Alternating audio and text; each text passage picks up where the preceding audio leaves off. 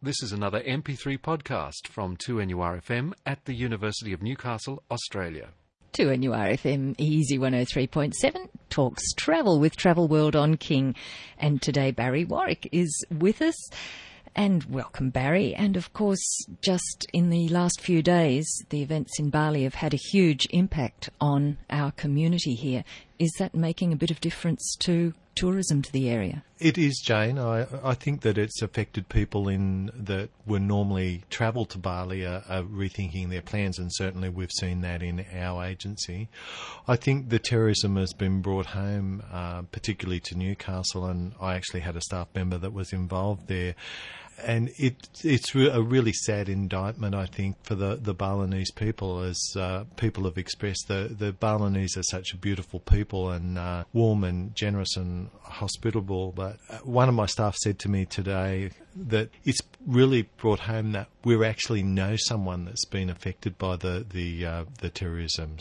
And there'll be so many people in our community that do know somebody who is affected directly. That's exactly right, and the tour operators have certainly reacted well in the face of the latest one, and Qantas put on additional flights and carried people, and I think that was a very generous undertaking by them. I know that they put on 2 or 3 extra flights just to get people home, and it was a quick reaction. And when I think of how the New Orleans issue was handled and then how quickly this was handled, I know it's not on the scale of New Orleans, but I think that everyone has done a really great job in working this through. So, and getting people back and helping people. And I think at these times it really shows the generosity of people. The doctor that was involved over there has worked tirelessly, and certainly my staff member has sung his praises in terms of what he's the fact that he elected to stay with them and has helped them out and made sure that things are going smoothly for them, and it's made the group really cohesive. Another interesting thing is my staff member was actually thinking of her clients that were due to go to Bali, and she actually rang me at one stage and said, do this, do this, do this. And I think that shows, I suppose, just how brilliant people are in times of adversity. What about the future or the near future with tourism now to Bali? The near future, most of the operators have allowed people to cancel without penalty. The hotels still have the right to charge cancellation fees, but I haven't actually seen that happen at all. And we've also got time limits on that, though. Anyone can defer up to the 16th, depending on the tour operator, the 16th of October. Some are allowing the deferment for travel beyond that, but it's very much a wait and see what happens in the next couple of weeks for some people. Certainly we've had a few people that were due to travel in the next couple of weeks that have now gone to other destinations, and Phuket seems to be the preferred destination there. So that's good for Phuket, because Phuket itself needs tourists, although it was difficult getting some accommodation, but then it's been very short notice to rearrange it. So generally, I think that everyone in the tourist industry has reacted really well and tried to assist clients. The ones that have booked a long way out, unfortunately, still we haven't got full details of what their cancellation fees will be, and as I said, we probably won't know that for a little while. What about government warnings? What's the state of play with them at the moment for travel to Bali and the areas? Well, certainly they've stepped up the warnings, and they've issued probably their strongest warning in saying that people should defer their travel to Bali unless there is a urgent need to go there. But generally, there are warnings to just about every country in the world. There's not too many that there aren't some form of warning. And certainly we've seen terrorist attacks in London. We've seen them in Madrid. Paris. France has had bits and pieces there. So it's not confined just to the Asia region, and it's just that you need to exercise a little bit of care when you're there. And I know that sounds, how do I exercise care when someone runs into a restaurant? But there are certain things that you wouldn't do in terms you'd try and avoid large gatherings, certainly where there could be a sense, demonstrations or that. So there are things that you can do to minimise your risk.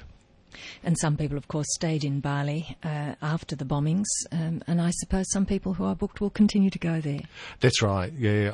I heard a news brief this morning that said that the Balinese had only seen a 10% reduction, but I think that that'll be a greater one as the time goes on. Travel World on King talks travel on 2NURFM Easy 103.7. Barry Warwick, we're moving to the United States now. That's right, Jane. I thought that I'd talk a little bit about sightseeing in cities. How important it is, I guess, for people to do a little bit of homework before they actually visit cities. And, you can arrive in a city and, yes, you can pick up the Grey Line sightseeing or whatever sightseeing and have a look at it and book it on the time. But it's a good idea to go in knowing a little bit about the city. And I think that, for example, in Las Vegas, everyone's aware of the casinos, the shows. Basically, they think that that's all that Las Vegas has to offer. There's more. But there's a lot more. I mean, there's also the Grand Canyon, and you can do trips out to the Grand Canyon. You can fly over the Grand Canyon. But there's also a trip that you can do in the Grand Canyon where you actually fly in, land, do a little bit of a rafting trip. Now, this is not the whitewater rafting. You will get wet, but it's not a whitewater rafting. It's just a leisurely raft down the river. And it's seeing something that is totally different, and it's a whole different experience. And it's something that I think that people should certainly look at. You can do a tour out to the Hoover Dam. Now, the Hoover Dam was built fairly early on last century, and it's one of those, I don't know about a wonder of the world, but certainly I think there's concrete there to do a 6-inch thick road from one side of the states to the other, and so it's big. It's big, yeah. You've also got the Liberace Museum in Las Vegas. You can do a ghost town and gold mine tour. So that tour takes you to Oatman in Arizona, and there's supposedly an authentic Western ghost town. I almost said that there was an authentic ghost there, but there maybe that is too. One really doesn't know. Certainly, there's Las Vegas has all the hotels have themes, and you've got your Treasure Island where they you have a pirate show. It runs a couple of times a night. You can go down to Fremont Street, and there's a laser light show there. That's free. You've got Bellagio's that's got the dancing fountains, and they're magnificent. I think there's about 7 different ones that you can look at there, and they run every quarter of an hour. You've got a mini volcano eruption outside another one. So there are lots and lots of things to do, and it doesn't necessarily cost you money, particularly if you're a gambler or if you're not a gambler. You can get through the city pretty nicely. Also, there's a tour that goes out to the shopping. There's some of the best brand name shopping is just out of Las Vegas as well. So there's a lot that you can do. There's a couple of national parks that are close by that you can go and visit. Lake Powell's not too far away, so you can do a cruise on Lake Powell. So there's a lot of things in Las Vegas. Now, there's also a what they call a one-day Las Vegas Power Pass, and this allows you to get around the city on a number of modes of transport for the one low price. It gives discounts at restaurants. Just generally, it's good value, and a number of US cities actually have that. And moving to California now, Barry. Yeah, Los Angeles, and I suppose Los Angeles we tend to associate with, your Disneyland, Universal Studios. But there is a lot, and obviously the Rodeo Drive and the Hollywood stars, but you've got Venice Beach, that's where all the action takes place in summer, people roller skating and bodybuilders and people that are preening themselves hang out, and that's part of Los Angeles. They also have a trolley, a city pass that you can go around and do... Famous trolley buses. Yeah, trolley buses. And do sightseeing tours as well. You've got lots of other theme parks there, like Six Flags Mountain. You've also got a Wild West show, a medieval tournament. So they're just other things that people can do whilst they're there.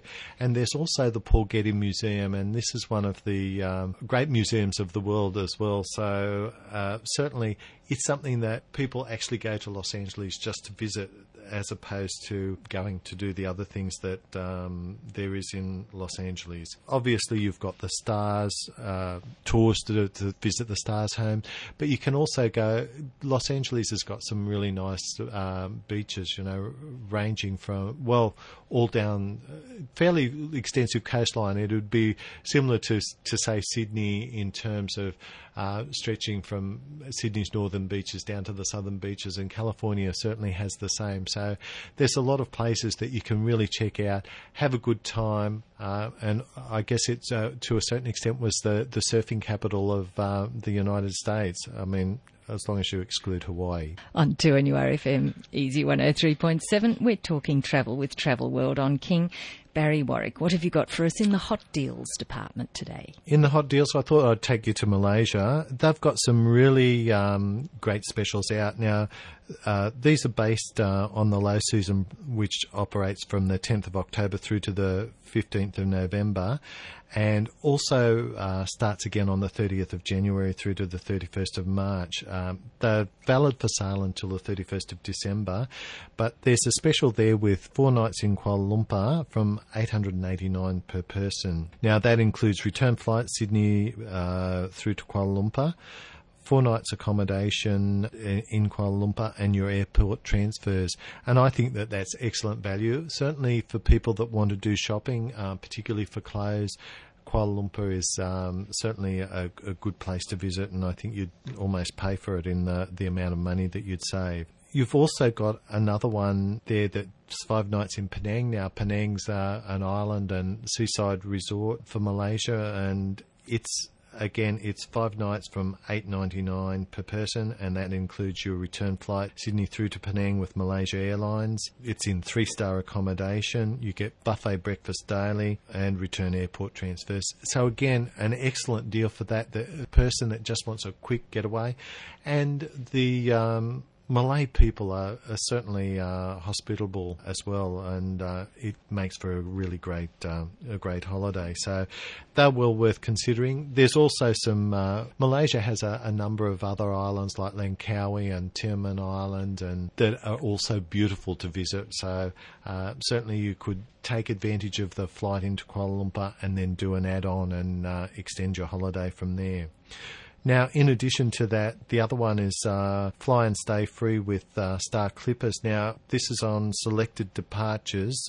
There's only 3 of them. Star Clippers are offering free flights to Phuket and free accommodation in Singapore. The Star Clippers are the old, I guess, the replica of the sailing ship. So you've got the sails, and while they're motorised and have all the modern conveniences, it just gives you that different feel of sailing, and they're certainly a lot smaller than some of the megaliners. So for someone wanting to experience something different, it's really great, and you get to cruise around the Thai and Malaysian area. So it's a nice relaxing way to see part of Asia. And those are our hot deals for the moment. Many thanks, Barry Warwick from Travel World on King. And we'll be back next Friday after the 1 o'clock news, talking travel here on 2NURFM, Easy 103.7.